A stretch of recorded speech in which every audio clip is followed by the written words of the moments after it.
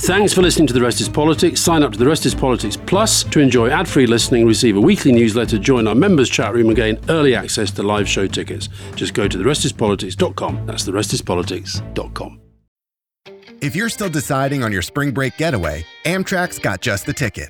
You can visit cities from D.C. and Philly to New York and Boston, all while enjoying more sustainable travel. Amtrak produces up to 83% less carbon emissions than traveling by car or plane.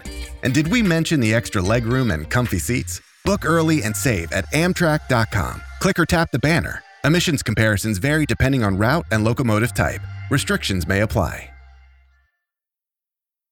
Today, healthier is happening at CVS Health in more ways than you've ever seen. It's wellness destinations for seniors, including select locations with Oak Street Health and CVS Pharmacy. It's doctors, nurses, pharmacists, and everyone in between, offering quality care and support virtually, in person, and on the phone. It's in-home evaluations through Signify Health and meeting mental health needs through Aetna. And those are just a few of the ways healthier is happening. To see more, visit cvshealth.com/healthier happens together. CVS Pharmacy, Oak Street Health, CVS Specialty, Signify Health, and Aetna are part of CVS Health. Eligibility and services vary by location and individual. The National Women's Soccer League kicks off March 16th on ION. Out in front to Williams. It's a new Saturday night destination featuring the best players in the world. Takes a shot, she scores! See the full schedule and find where to watch at IONNWSL.com.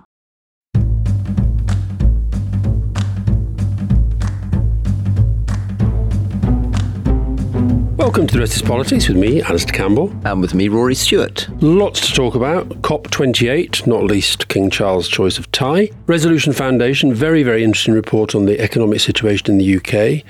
We're going to talk about Argentina and whether the new President Milei is planning to have his Brexit moment, pulling out of South America's common market, Mercosur. And we want to talk about Henry Kissinger, the good and the bad, I guess. And I think if I can just very briefly, Rory, start with a couple of other tributes. That's to two very good friends of mine who've died in the last few days. And it was a bit of a horrible week. Two calls of that horrible got bad news. First, Alistair Darling, which was a genuine shock. And then Glenys Kinnock, which was less of a shock because she's been ill with Alzheimer's for 6 years and had been ailing in recent weeks. But both the sort of political figures, Rory, I think that any reader of your book would think we need more of. And give us a little bit of a sense of what they were both like, what the similarities were between them, the differences. Did they come from different parts of the Labour Party? Did they have slightly different trajectories? Alistair Darling was the ultimate team player.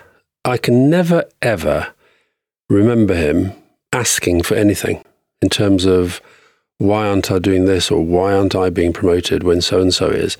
He was one of three people who was in the cabinet from start to finish, 97 to 2010, the other two being Gordon Brown and Jack Straw. And everybody else was perpetually asking, why haven't I got promoted? Why Not perpetually, no, but I think you always had a sense with most politicians, as you well know, that they're sort of thinking, where do I fit into all this? I can never remember him asking, shouldn't I be doing this? Shouldn't I be doing that? Why did they do it? I never, ever recall any situation like that, which is quite rare. Because they're worried, because I never asked for any of that stuff Rory, when I was the minister either. Creepy letters to David Cameron. You've admitted it. That's certainly true, right, but I never contacted the communications director asking for this, that or the other. But I don't think he asked anybody. And even when, obviously he's best known for his time as Chancellor during the crash, and that was very, very difficult for everybody. But even then, I don't recall him complaining. I don't recall him grumbling. In fact, there's one very funny moment.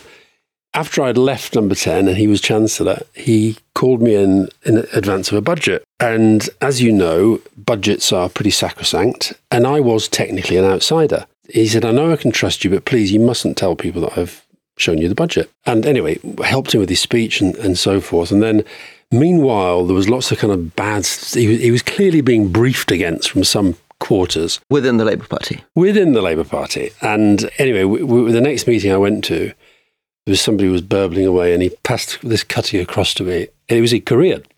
And so I don't speak Korean.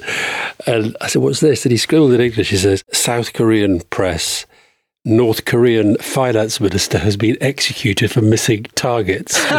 And then said, so we shouldn't really grumble, should we? And he was a very shouldn't grumble kind of person. Glenys was obviously first came to prominence as the wife of, as it were, Labour leader Neil Kinnock, but then went on to be a pretty formidable politician herself as an MEP and then as a minister in Gordon's government. And she was one of our closest friends, absolutely wonderful woman. And again, I think people forget just how hard it was for Neil and Glenys, not least because if people think our press is bad today, it was even worse back then. And Glenys just bore it all with an incredible sort of dignity. And she was somebody who was utterly passionate, committed all her life to progressive socialist causes, but of course, in a sense, lived in his shadow, then emerged from his shadow. And I think the other thing I'd say about Glenys is I don't think I've ever met a couple quite as close as those two.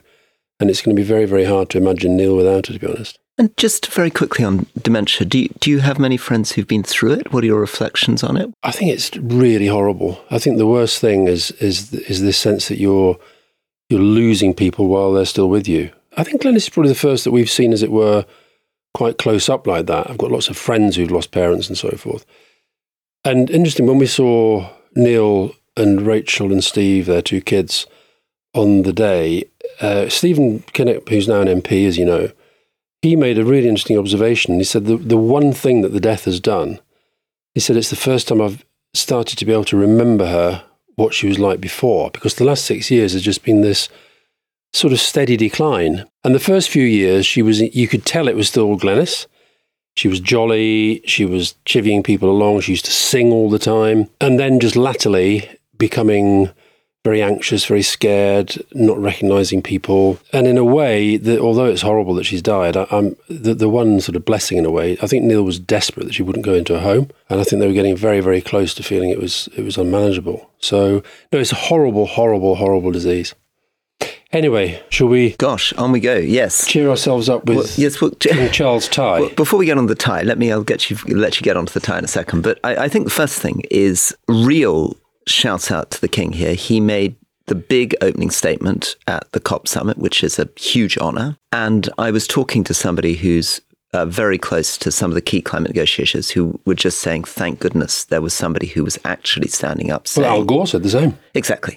That we're in real trouble. And exactly as Al Gore recognised, the desperate need is somebody to say, we're not on track, this is going horribly wrong, and we need a sense of urgency, because there was a loss of sort of complacency around the edge. Do you think, serious question, had the Queen been in her heart as committed to the cause as King Charles is and has been for a long time, could you ever have imagined her making that sort of speech? No, I don't. So something has changed? I think something's absolutely changed. I mean, I think part of the key of the speech is you can see his voice again and again, and the words, the language. But it's also, I think you must feel this a lot, that it's very difficult to make a speech unless you are both emotionally committed, but also quite intellectually involved. I mean, the speech only has life because he spends a lot of time thinking about this, reading about this, caring about this, which allows him to speak with a certain kind of fluency. I mean, unless you're an extraordinary actor. And no, I don't think it would have been the same with the Queen. It's also an amazing coming together of two things, isn't it? This is something he's cared about for 40, 50 years. Yeah. And has kept pushing away on. And now he's king and he's really able to lean into it. And a real blessing, I think, also, because it's something which isn't, despite the best attempts of bits of the populist far right to make it political, it's basically not political. It's something that the monarch can really lean into public policy. He's also been doing a huge amount around food waste. He's very interested in how terrible Britain's recycling rates are. These, I think, are things that he can make a real difference to people's lives without being accused of playing party politics. And yet, on it not being political, what is extraordinary about the central role that he took is that it's only a year since Rishi Sunak essentially said, no, you can't go, which I thought was a pretty extraordinary thing to do.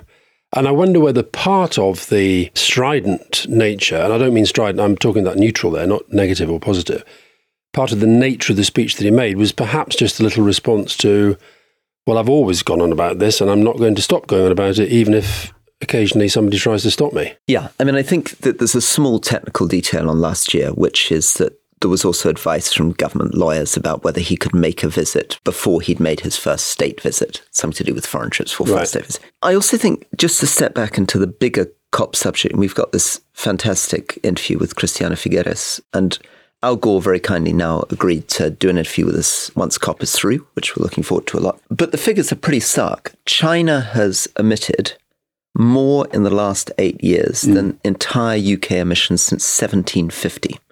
China is now responsible for 30% of global emissions. India is growing 6 to 8% a year, which means its economy will double every 10 years. These are going to be huge challenges for the world, and we're not remotely on. The third big emitter is still the United States, I think. So we're still talking about the big countries of the world are still pumping it out there. And there's fundamentally still a point, and we've looked at polling around this. The public says that they care about climate, but they also are very keen to keep energy prices down and to dig in the North Sea. And fundamentally, it feels as though people still don't want to pay. We still want to live beyond our means. And it's going to be impossible to try to keep climate change at even 2 degrees if people are not prepared to take the financial steps, which is going to cost, ultimately, governments a lot of money. And at the moment, unfortunately, it's costing the poor a lot of money because the burden of pushing change in climate is falling on the poor. Yeah, I think the interesting, the polling, we should perhaps put it in the newsletter. Stan Greenberg, who used to do lots with me when we were in the Labour Party, when we were in government. Who I saw last week. Indeed, and whose wife is an American politician.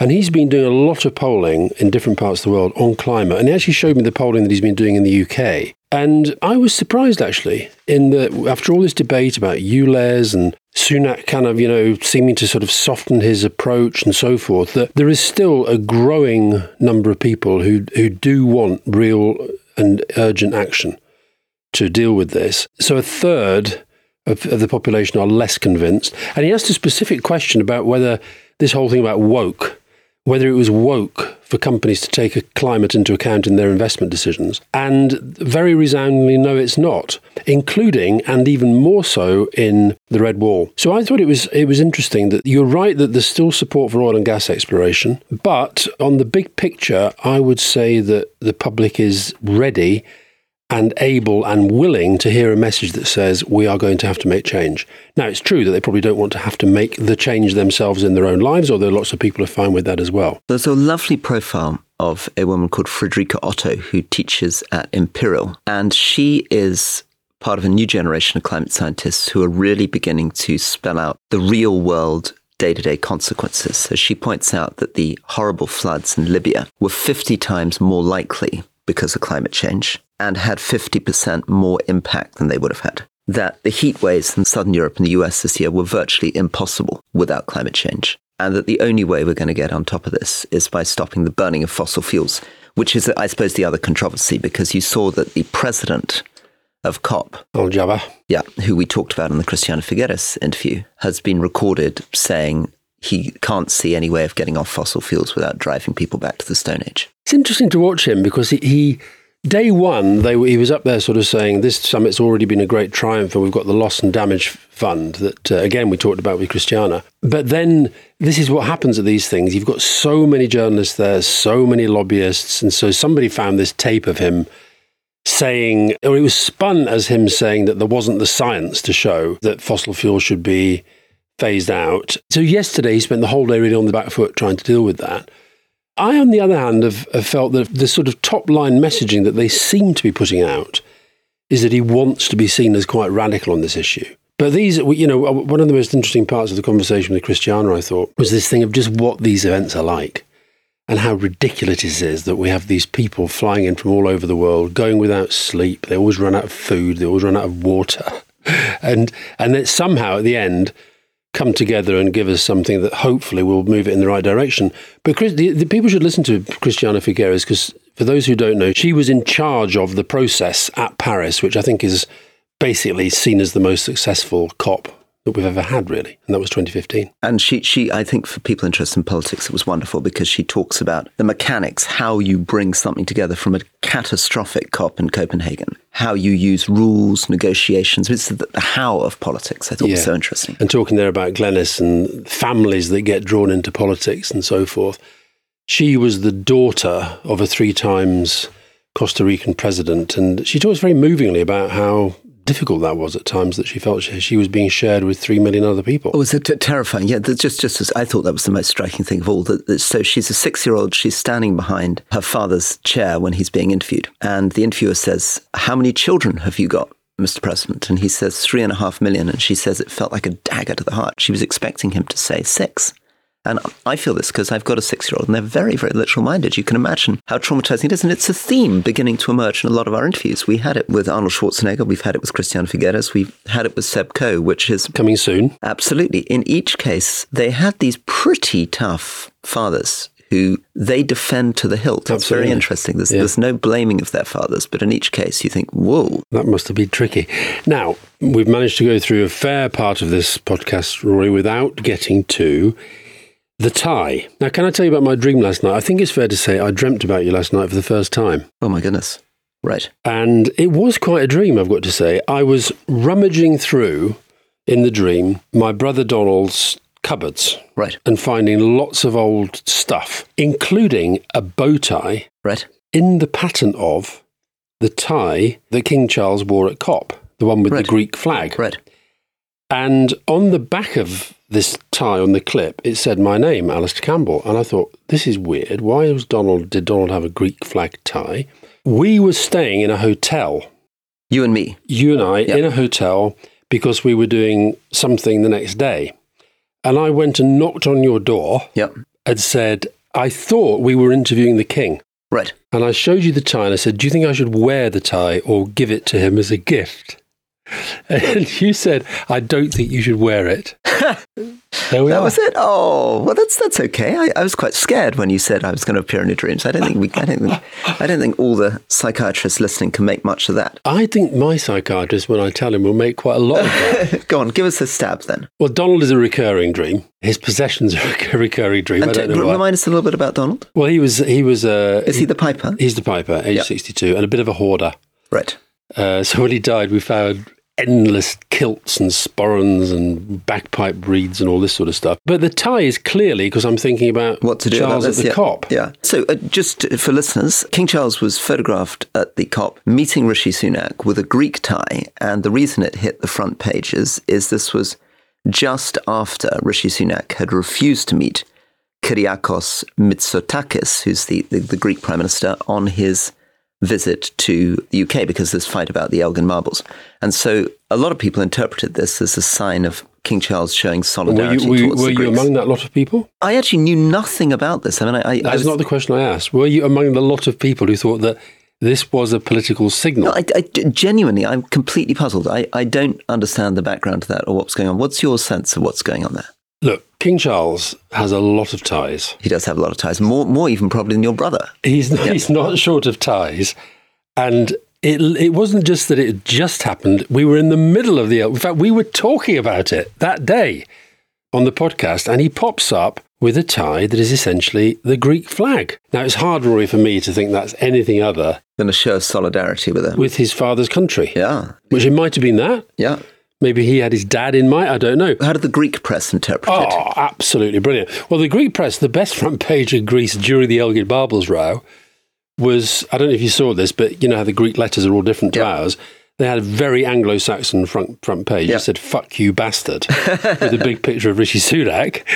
But the coverage of the tie was enormous. Wait. That's absolutely extraordinary. Yeah. I mean, what type of British newspaper would run "Fuck you, bastard"? Up yours to law, Achtung. Right. It's the equivalent of up yours to law. It's slightly stronger. Yeah. I mean, "Fuck you, bastard" is really quite. So that was one of the big tabloid headlines. But I'd say that Charles's.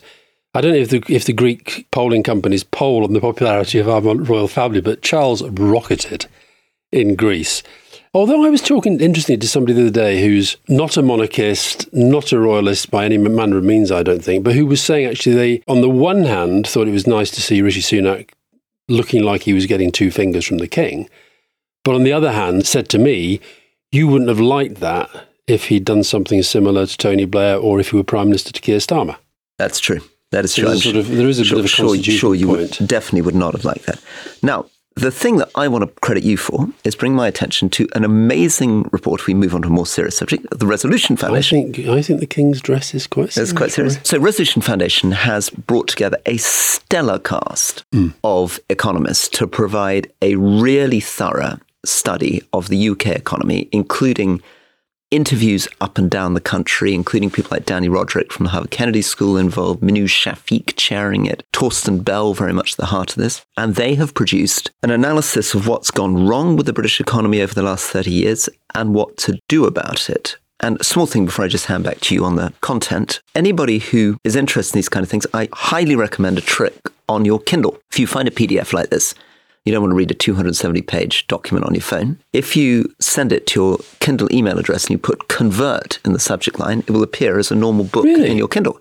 And you then can read it on your Kindle like a normal book and note and annotate it. Well, I'm free. old-fashioned enough that when I saw it and read the executive summary and thought I'd quite like to read the whole of this, I read that on my phone. I actually did the old-fashioned thing of printing it.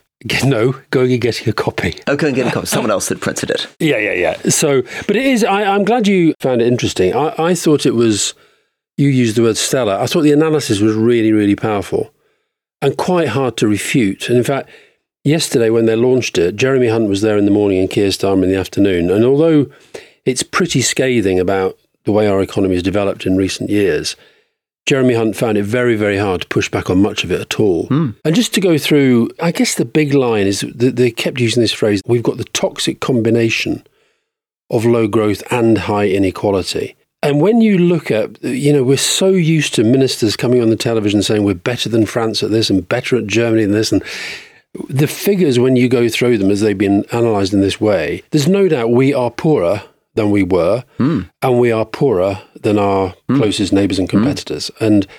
But what they do, I think, is they've got this, if people don't want to read the whole thing, but I do honestly think it's worth reading the whole thing. But if you don't, they've got this stagnation nation in 10 key facts, and then they've got how do we end stagnation in 10 key steps. And, this is about how we develop our services, how we promote our cities outside London, how we try to improve the working conditions. They're very interesting, for example, on decline of trade unions as a bad thing, the need actually for more worker representation on boards. And by the way, Resolution Foundation is not some kind of, Marxist conspiracy group. It's a pretty sensible mainstream organisation.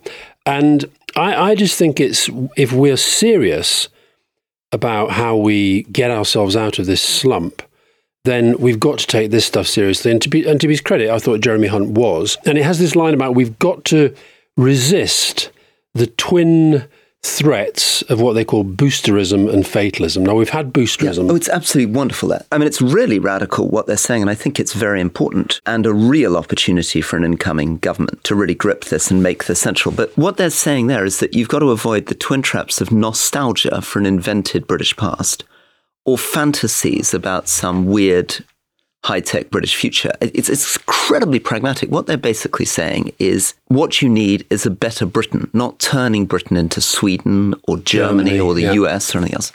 They're also quite restrained, but reading between the lines, they're very, very skeptical about the idea that green growth is a magic answer.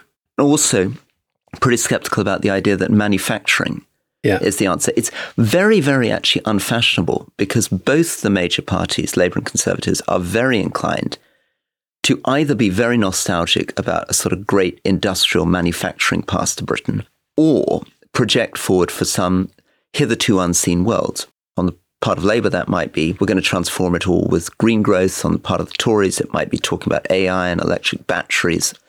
But they're saying, be serious about the country we are. Our great strength is services, this very unfashionable, untangible thing. And as they point out, that's not just about bankers or the city. That's about music, arts, also things like hospitality. Yeah. Right? And thinking about how you lean into that. And also, of course, how you lean into our second cities. I mean, the other thing that they're not saying, which governments attempted to do, they're not talking about levelling up the whole country. They're basically saying you've got to sort out Birmingham and Manchester, and that will be unbelievably expensive. You need billions of pounds of investment into infrastructure in Birmingham and Manchester, and you need to again focus them particularly on services. And they were saying, for example, in relation to France, which has got its own challenges, but on these metrics is doing better than us, that the gap in productivity and wages between Paris and Lyon and Toulouse is way lower, the gap, than the gap between London, Birmingham and Manchester. And if we close that gap, we'd be helping the economy as a whole and we'd be helping those places because of that. And part of the economic argument here, which is one that actually George Osborne was always very sympathetic to, but I think never fully managed to make work, is that in the modern world, cities are vital because it's when you get a critical mass of people,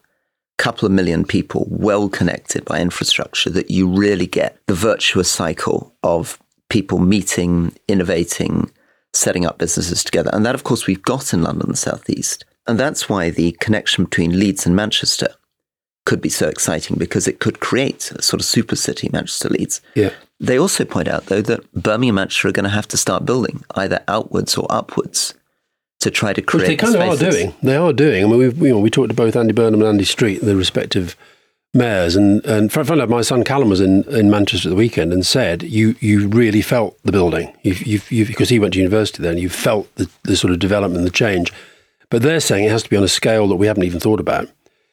But if you look at the one thing that really leapt out to me, so real wages grew by an average of 33% a decade from 1970 to 2007, fell back to below zero in the 2010s. In mid-2020s, wages back where they were during the financial crisis. 15 years of lost wage growth has cost the average worker £10,700 a year. And almost 9 million younger Brits have never worked in an economy that has sustained rising average wages. It is amazing. And there's a lot of really interesting stuff, also uncomfortable stuff. I mean, if, for example, it makes the Brexit story more complicated. It points out that the impact of Brexit, they say, hasn't been seen in a particular proportional drop of exports to the EU. Or foreign direct investment. Instead, it's a general lowering of competitiveness and productivity. Because actually we're performing badly on our exports to the US and elsewhere. A lot of push on saying future trade deals have to be focused on services and getting service deals with Australia and Singapore. Right? And there were also institutional suggestions which were exciting. So they have the idea that you could set up a growth board. David Gork actually's got a similar idea, which is you could set up a thing like the Office of Budget Responsibility, an independent body to look at investment decisions and return on investment.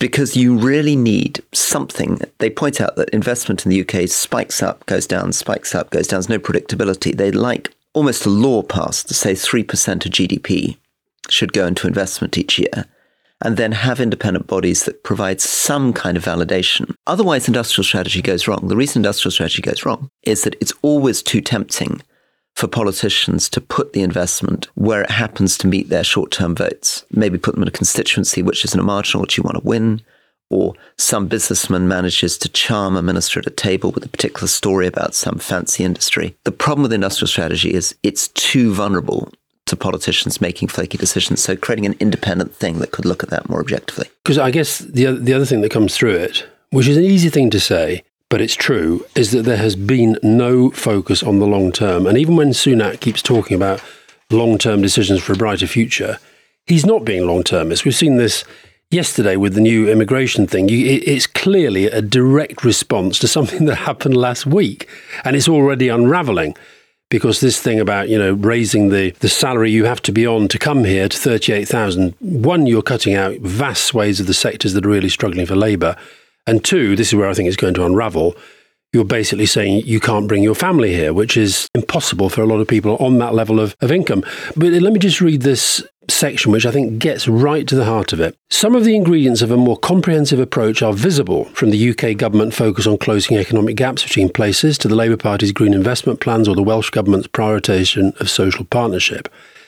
But the test for a broader economic strategy is that it combines goal orientation, being clear about the problem a strategy is trying to solve. We don't have that. Clarity about context, understanding the type of country. I think that this is so exciting, but just quickly on goal orientation. So one test there will be, what are you trying to do? And they're saying what you should be trying to do is produce high quality, high paid jobs. Correct. And that you can get confused by saying what we're trying to do is, for example, transform the environment. You need to work out what your real key goal is and then tie the other things in. Or it could be growth. Yep. But then, as you keep saying, Labour keeps saying it's growth, but what are the elements of the strategy? And I think if you focused it on this way, this is the goal. But this is where, look, we're very, very supportive of environmental policy. But I think what they would say is that if you say green growth, you're already confusing it. You've already got two different objectives. Yeah. Right? You've got to work out which you're driving at. Then they say clarity about context, understanding the type of country we are. Well, that's not possible if you keep saying that we're the best country in the world. And the opportunities and constraints this bring without nostalgia or wishful thinking about the future. Next, and we don't have this either because of the Brexit debate, realism about trade-offs, recognising the tensions that always exist, policies of sufficient scale to move the dial. Okay, so realism about trade-offs, though, that's the one where I would wish that somebody will take this report and lay out the really blunt, brutal political implications of this. So there are bits of this that are implying higher taxes, certainly wealth taxes, certainly money being taken away from London and the South East, put into Birmingham and Manchester. Very difficult decisions on bits of British manufacturing being prioritised against services. Difficult decisions on environmental investment. So what I'd really like to see, I think this is brilliant, but Labour, Conservatives politicians need to be faced with, okay, but if you want to do this, these are the 7 unbelievably tough conversations you need to have with voters. And you'd also like the final point, because you bang on about it all the time, staying power, because change takes time and short-termism has been a key UK weakness. And I think I've joined your campaign to try to persuade Keir Starmer at some point to say, if a minister's in, they're in for some considerable time before I bother to move them on, and it would take death or illness or scandal to move them on. I watched Jeremy Hunt yesterday, and he performed perfectly well, but where I find he's very, very weak is when he tries to pretend that this constant churn of ministers and strategies has not had a detrimental effect on I think it's had an effect on, you and I both talked in recent weeks to people who say that they view the idea of investing in the UK a little askance at the moment because they don't know what the long-term strategy is, and they're essentially waiting for a change of government. This is just quickly a quote on Birmingham. So closing productivity gaps in London, those are Lyon Toulouse, but honesty, they keep coming back to honesty about the scale of change required is essential. So for Manchester and Birmingham, you would need to increase each city's business capital stock by 15 to 20%, over 160,000 additional high-skilled workers in each city, city centres expanding up or out, and billions of central government investment to expand transport networks. So it's the honesty bit that's so exciting. Well, and let's have it. This is the stuff that's been missing from our politics in a way. These big think tanks that come along and really think. And I thought what was good about yesterday was the fact that I watched Jeremy Hunt on Sky and Keir Starmer live on the BBC, being interviewed by the editor of The Economist, and they stuck with it the whole way through because I think they realised there's something substantial going on here. And it wasn't just this trivia about who's up and who's down and all the nonsense that we get most of the time. And that's why I felt sort of rather depressed that by the end of the day it'd been blown out by yet another Rwanda plan that probably won't work and that was just cost us more money. And I just think we've got to get back to serious politics. So hats off to the Resolution Foundation. I thought it was an excellent report, and it will help, I hope, the pre-election debate. Very good. Let's take a break. Looking to invest? Start your journey by exploring exchange-traded funds with Global X ETFs. Exchange-traded funds, or ETFs for short, create baskets of stocks, bonds, and other assets that you can buy in a single trade. Global X specializes in ETFs that track emerging trends, like the rise of artificial intelligence, as well as strategies aimed to generate income potential. Visit globalxetfs.com to discover how you can get started. Shipping can make or break a sale, so optimize how you ship your orders with ShipStation. They make it easy to automate and manage orders no matter how big your business grows. And they might even be able to help reduce shipping and warehouse costs. So optimize and keep up your momentum for growth with ShipStation. Sign up for your free 60-day trial now at ShipStation.com and use the code POD. That's ShipStation.com with the code POD. Normally, being a little extra can be a bit much. But when it comes to healthcare, it pays to be extra. And United Healthcare makes it easy with Health Protector Guard fixed indemnity insurance plans. Underwritten by Golden Rule Insurance Company, they supplement your primary plan, helping you manage out-of-pocket costs without the usual requirements and restrictions like deductibles and enrollment periods. So when it comes to covering your medical bills, you can feel good about being a little extra. Visit uh1.com to find the Health Protector Guard plan for you.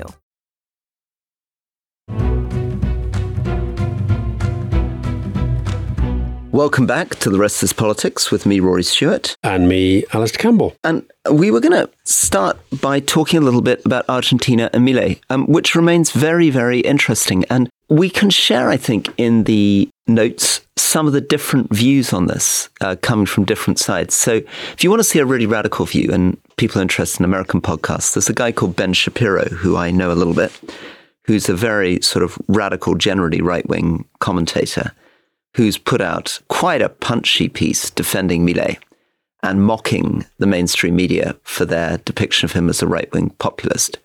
There's also a podcast from the Cato Institute, which is another right-wing libertarian American this won't be the core to our listeners' general podcast. We want to hear the case for Milei. One of the things central case they're making, though, is that whatever his hairstyle is and whatever his style of conversation, his economic policies are very non-Trump. He is really a throwback to the most extreme neoliberal economics. Trump is much more protectionist. In some ways, Trump's more kind of Peronist. He's all about, America first, make America great stuff. Milei actually wants to not just dollarize, he wants to open up his entire economy to international trade with no protection at all and no reciprocal agreements. He's basically saying you can come in customs tariff-free to Argentina without getting anything in return. Does this explain why he's saying that he might pull out of Mercosur? He would have to. So Mercosur, exactly as you say, is this very large thing dominated by Brazil and Argentina, which is a sort of customs union within Latin America. Well, it's bigger than that. You can go and live there and work there. It's like the single market. It's closer to the single market than the customs union.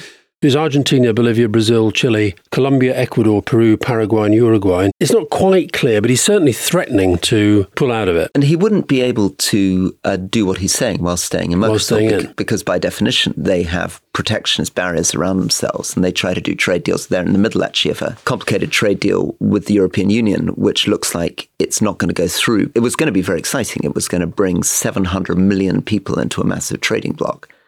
But Lula has been pushing back hard against it. That's the left-wing populist leader of Brazil has been pushing back hard against it. Now Macron has come out and says that he thinks that it's completely unfair to Europeans to have things imported on lower environmental standards from Latin America, undercutting the European markets. Meanwhile, Milei is saying he wants to go to absolutely radical free trade, which will mean that he can't be part of this at all. So he is, rather than calling him a populist, maybe anarcho-capitalist is a better way to look at it. Yeah, I mean, the dollarization thing is interesting. I mean, a number of Latin American countries, but none at the size of Argentina, have dollarized. I mean, Panama, there's no legal tender, and effectively everybody uses the dollar anyway. Yeah. There are huge advantages, of course, in a country where the currency is perpetually devaluing. But the fundamental thing, I think, if we're going to give a bit of credit to Milei, which is a controversial thing to say given how bizarre he is, we've talked about his views on the Pope, we've talked about his extraordinary antics. But to give him credit, there is no doubt that the Argentinian state is spending far, far too much money. It cannot afford its expenditure. And what it's doing to try to cover its expenditure is to borrow money, if it can persuade any foreign creditor to lend it money, or devalue its currency. And it's been stuck in a cycle which many Latin American countries were stuck in, of overspending. And so something needs to be done to cut the expenditure of the Argentinian state. And the victory that he won was unbelievable. He came in many percentage points ahead of his successor. He took all but I think 4 states in Argentina, including almost taking Buenos Aires, which is the big sort of bastion of the left. But he faces a big problem, of course, which is familiar to people following US politics, but even more extreme in his case, which is he doesn't have the seats in Congress or the Senate. He's got very few seats in Senate or Congress. The courts are already coming out against him. You can do quite a lot as an Argentine president by executive decree, I think. But whether you can do the scale of the things he wants to do, I don't know. Well, and also a lot will depend on whether he can keep this alliance. And one of the reasons he made it through in the second round, and probably quite useful for him to not win in the first round. First round, he was all alone. Second round, he had to make a sort of coalition with the centre-right, which is what carried him through. So if he can make that into more of a formal coalition, then he's got a much more working power base. Very interesting list of, when you look at their trading partners, so Brazil is the biggest by a long way. Of the big international players, China 8.64%, India 6.1%, United States 6.6%. We're very, very, very, very low. In fact, we're lower than the Netherlands, lower than Spain, lower than Germany, lower than Switzerland, lower than Italy, lower than Russia. We're on a par with Poland at 1.16. So this doesn't suggest to me that Latin America is forming a big part of the global Britain strategy, unless we've dropped the global Britain strategy. No, it's very interesting, isn't it? Well, of course, traditionally, most of our trade with Argentina, it was very, very dominant late 19th, 20th century, was about importing beef, particularly. But that, of course, all stopped with European Union, where we don't import large agricultural products. The question of an Argentinian trade deal, then, if we needed to make one, because it sounds like with this guy, you wouldn't even need to make one. You'd be able to export it. Do what you want. You do it, and you don't have to import his things in return. He is bringing in a guy called Luis Caputo, who is, as his finance minister, who is, the Lionel Messi of finance. He's this great Argentinian superstar. Just explain that one to me. Well, the idea is that he has been, you could do better at the football analogy, but he is the most famous Argentinian in international finance and has had this sort of stellar career, particularly in places like New York with these big banks. So you're bringing in somebody who has a lot of admiration in international financial circles as your finance minister. There is a question always when you bring in a banker into that job, do they really understand the real economy? Or are they also, do they understand politics? And do they understand politics? That's going to be a very exposed, brutal position as things go right or wrong. Another rather more worrying and troubling appointment, I thought, Rodolfo Barra is the new Attorney General. And on his CV was rather senior membership of a neo-Nazi group called the Taquara Nationalist Movement. So he's the Attorney General. That doesn't bode too well, does it? Do you know the other thing that I thought was interesting? Because remember we said last week that Elon Musk had come out as a big defender of Milei, and I thought that was just, they're a couple of anarcho-capitalists together. But it seems that a lot of this is about lithium, because Argentina has 21% of the world's lithium reserves and is producing just 6% of supply, and lithium prices are frankly tanking. So Musk, who needs a lot of lithium for his electric vehicle batteries, is trying to get closer and closer to Milei. We'll see more and more of this, won't we? Because this is critical with everybody producing cobalt, lithium, rare earths. So it matters for Argentina, it matters for Indonesia, it matters for Chile, it matters for the Democratic Republic of the Congo. And you can see the US leaning into this. One of the challenges, actually, I was talking to some of the big mining companies recently, and they're under a lot of pressure from the US to open new mines in Africa. But operating in Eastern Congo, which is where the Chinese have a lot of their mines, is not something that most of the major Western companies want to do, because they will be accused very, very quickly, they feel, of human rights abuses, of corruption, of poor environmental practices. So these are not markets that, Eastern Congo, over 200 insurgencies, very, very dangerous, insecure, poor central government. And it raises this question, which a lot of companies in Africa keep raising, which is the West cannot both be saying, we want to be making money in Africa, we want to be mining in Africa, we want to be extracting minerals from Africa, and also holding the companies to governance standards, which effectively means that they have no incentive whatsoever to operate there. Don't get me wrong. I think it is unbelievably important to insist that companies hold to proper standards in terms of human rights and labor. I also think there are many, many countries in sub-Saharan Africa where you can run decent, good businesses. But there are extreme places like Eastern Congo where we have to be realistic that it's going to be very difficult to compete with China in those environments and hold the kind of standards that people are pushing for. My final point, I can't remember the last Argentine president who didn't at some point do a bit of jingoistic flag waving about Las Malvinas, the Falkland Islands. And you've seen this again with Milei? Well, I wonder whether at some point, it's always a good way to kind of get the Argentinian populist erogenous zones going, and whether at some point he might just look at the state of Britain's armed forces and think, is that worth a pop? Well, it's definitely true that if he were to try, it would be the understatement of the century to say Britain would have a very, very, very, very difficult time defending the Falkland Islands now. It was a stretch for us even in the early 1980s when our military was much larger, and I think would be very, very tough today. We are largely relying on an international rules-based order, which, as we've pointed out, Crimea, Ukraine, elsewhere, is beginning to erode. Yeah. Okay, so talking of world order and the like, shall we talk about, can we say your friend Henry Kissinger? Would we say friend? No, we'd say my friend Henry Kissinger. I'm fascinated by your very first meeting with him, because we had that wonderful interview with Simon Sebag Montefiore, where, given he came from Harrow, he got an interview with Margaret Thatcher in Dowdy Street as a child. And you, who went to an even superior school to that, you got an interview with Kissinger. Yeah, well, so it was very weird. So I was, I guess, 15, and Henry Kissinger came to speak at Eton. Now, why on earth he would choose to come and speak at this school, I cannot imagine. But anyway, he did. Friends of friends. And I, as a little 15-year-old, wheels. I, as a little 15-year-old, stuck my hand up and said, Mr.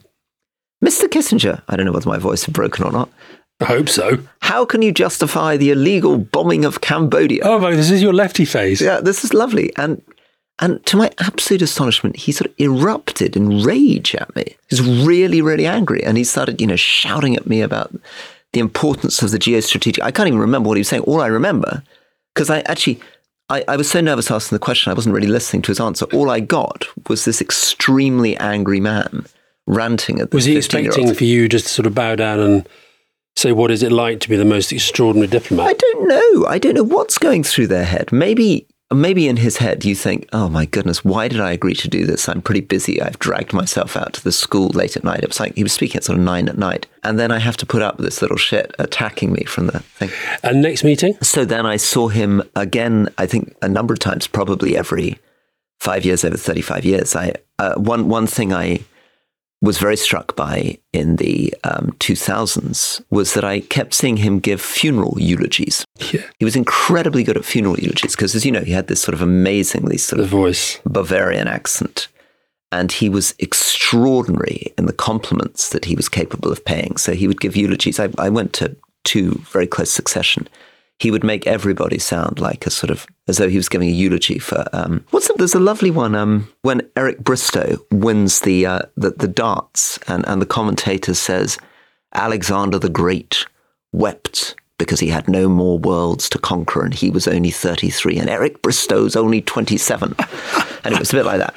So were you watching the darts? I cannot imagine you were watching Eric Bristow. No, what was his nickname? Absolutely no idea what Eric Bristow's. He was the crafty Cockney. So anyway, these huge compliments. And then I saw him again, I suppose about a year and a half ago in his house in Kent, Connecticut, where he just died. And went with Shoshana and we sat with Henry Kissinger and I was very struck, I suppose, firstly, by the energy of that man, the fact that, here was a guy who was 99 years old. He was totally sharp. He really wanted to know the details of what was happening at Yale. He wanted to discuss China. He wanted to discuss Afghanistan. He wanted to hear from Shoshana on what the Taliban were up to. So that was really impressive. And he kept interrupting our talk, though, every 10 minutes to march up and down the passage. He could have been told by his doctor he needed to lose weight and march. So this tiny sort of German man would then set off and you'd see him sort of very slowly marching up and down the passageway in front of him. Then he comes sit down again, this very chintzy room with wallpaper everywhere. More seriously, though, I think, and I maybe we can put in the newsletter, I wrote a piece, which I'm quite proud of, trying to engage with his foreign policy. And I think in the end, he was a bloviator. He was a bluffer. His book, The Global Order, is an extraordinary string of sort of cliches. The Middle East is, faiths emerging from the desert. China is centuries of ancient civilization. America is Puritan. And there's no moral core to it. And he basically encouraged Putin's takeover of Crimea in 2014 because he had no real principles to hold to. It was very interesting to read some of the obituaries. And even though there's always a little bit of hypocrisy in these obituaries because people come out who've not normally said nice things and they say slightly nice things. But it was quite interesting how the scale of judgment sort of went from the world's best ever diplomat to out-and-out war criminal. And there was very little kind of in between. But bloviator, I only met him a couple of times, both times with Tony Blair. Tony liked him, but I think in part because Tony liked picking brains that had got a lot of experience. I always felt about him as well that he was more of a kind of brand and a business than he was sort of an active diplomat. And he's one of those people who managed to establish himself as a brand. I mean, you say Kissinger in the world and people know who and what you're talking about. I also, Rory, I'm very grateful. I can't believe you sent it to me because it's so reminiscent of an interview that you did recently. This wonderful interview with an Italian journalist called Oriana Fallaci, who clearly did to him what Elizabeth Day did to you and fluttered the eyelashes. And before you, he was diving into all sorts of traps. So this is the early 1970s. It's in the middle of the Vietnam War. He's in a very sensitive situation, and then he sits down with her, and what happens, Alistair? Well, basically, she flatters him and sort of starts comparing him to great chess grandmasters, and then Henry Fonda, a man unarmed and ready to fight with his fists for honest ideals, alone, courageous. And Kissinger interjects at this point. Not necessarily courageous. In fact, this cowboy doesn't have to be courageous. All he needs is to be alone, to show others that he rides into the town and does everything by himself. This amazing romantic character suits me precisely because to be alone has always been part of my style, or if you like, my technique. It goes on like this. Some people think I carefully plan what are to be the consequences for the public of any of my initiatives or efforts. They think this preoccupation is always on my mind. And on and on. I don't ask for popularity. I'm not looking for popularity. I care nothing about popularity. I'm not afraid of losing the public. It goes on. And Nixon was livid. Just help us understand. So this is Kissinger by now 50 at the absolute height of his power and status. Yeah. Apparently, he didn't give many interviews. Apparently very, very experienced guy. And then he gives an interview during which thing he actually refers to the Vietnam War as a useless war. That's a pretty big thing. And this is the central thing in US foreign policy. How often do you find this, that a good journalist can play on the vanity of politicians to get some astonishing story or scoop like this? Is Kissinger unusual? I think a good politician would spot when it was coming. But I think it is. I think you do get probably suckered into saying more than you would if you think the person's being genuinely nice. But this led to perhaps his biggest ever rift with Nixon, because Nixon read it and thought that the cowboy comparison was both insulting, stupid, offensive. And this also implies that Kissinger's doing it on his own. He's doing it on his own. I don't have a president. I'm just out there sort of, presumably because my president's not really up to this. Yeah. And Nixon didn't speak to him for several weeks. And Kissinger got so... Which is a big problem, because he's the national security advisor. He's his main man. And Kissinger, desperate, feeling totally sort of on his own, he drove up on his own to Nixon's residence. He was stopped by the Secret Service at the gates and they wouldn't let him in. So they clearly told him, you can't let him in. And Kissinger, in a more sort of reflective period of his life, said it was the single most disastrous conversation I've ever had. Was there ever any examples you can think of from either Labour or Conservative parties of careers being wrecked with an interview? Well, we talked about Alistair Darling at the start of the podcast. I think Gordon was not happy with Alistair when he did an interview at the start of the global financial crisis saying we're heading for the worst recession that any of us can imagine, because he'd done an interview and it was a sort of magazine profile-y thing that had been going on for some time. I think they're the ones you've got to watch, where you're giving access to people over a bit of time. Well, I always feel this. I got totally screwed by the New Yorker, where they were following me around for 3-4 weeks, and it was absolutely terrible at the end. What happened in the end? I thought, we've got this wonderful friendship. We're spending 3-4 weeks together. He interviewed all my friends. He came up to my constituency. And in the end, clearly all the time, this guy, Ian Parker, had been thinking I was a real dick and had just been smiling and being charming and produced this extraordinary... I mean, one of the things that comes out of this is they produce these sort of 15,000-word profiles where their contempt for you is so much that you wonder why they bothered writing the profile in the first place. Because of that. And then suckering you in. So how would you deal with something where you have to spend 10, 15 hours with someone? How do you control the narrative in that situation? It's hard. I think you've got to work out what you want the narrative to be. Would you just refuse to actually let someone spend 10, 15 hours with you? No, I think you can. I think because the thing about modern journalism is most of it is so sort of short-term, trivial, get a quote. We saw the thing with Keir Starmer at the weekend, where he writes an article for the Sunday Telegraph. In which he praises Mrs. Thatcher. Well, that was the headline. Yeah. But if you read it, he basically is saying that if he becomes Prime Minister, he wants to make big, lasting, radical change. But Thatcher, like Blair, like Attlee. Presumably, though, he knew exactly what he was doing, and he got exactly what he wanted. He chose the Sunday Telegraph. He chose to put in the word Thatcher. He must have been intending to do that, right? I think so, but then I think it probably went a bit too far. Okay. So I think if people had known, this was in relation to the Resolution Foundation report that we talked about. So he's putting this in the paper the Sunday before this thing comes out. And look, if you put the word Thatcher in there, but by the way, this happened to Gordon Brown, happened to Tony Blair, Ed Miliband, they all at some point said, whatever you think about it, you have to acknowledge Thatcher was a great reforming Prime Minister, radical, etc. So I think it just got slightly overcooked, and then it played into this reaction against him. So I think on that, though, you've got to be absolutely clear about what you want to come out of it. And the thing is, you've just got to remember, I always say that because I've done a few of these kind of long form things where they dip in and out of your life and they always want more. Yeah. Can we just spend a bit more time with Fiona? Could we maybe go and see the kids and and they're just looking for more and more and more. Yeah. So keep control of what you want to keep control of. And never assume that they're your friends. Well, I also would never do one again. I mean, I think... Really? I that can't, bad? I can't see the point of these long things where they spend hours with you. The only thing about them is that I think they do last in the public mind a lot longer than most of the stuff that gets written about politicians. If it's a really good... So here we are, we're talking about an interview that was in 1970s, okay? Why? Because it was better than most of the interviews Kissinger ever did. Are people going to talk? Not better for Kissinger. No. So my advice would be to any, maybe fine for the journalist, but anyone thinking of being interviewed. Yeah, that's because he made a very basic error. He was... And I also think the longer they spend with you, if they're spending weeks with you, it's more and more difficult. I think in an hour or 2 hours, you can remain focused on the message. But I think you have to say at some point, and to be fair to you, in the Janice Turner context, you did this. You basically, for whatever reason, said, okay, Janice, I'm out of time, I'm off. And she took that amiss. But I think you've got to be very clear at the start. Everybody knows this is there's a trade going on here. You have access, but you've just got to keep control of what it is that you want to say and what you want to get out of it. Final thing just to reflect on as we finish.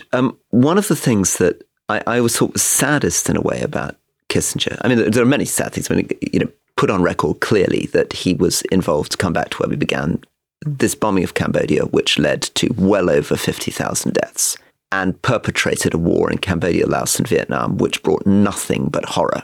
I mean, what succeeded that American intervention was brutal regimes from which those countries are only just recovering. But the other thing that I remember about him is him saying to David Petraeus, the American general, "What matters is remaining relevant.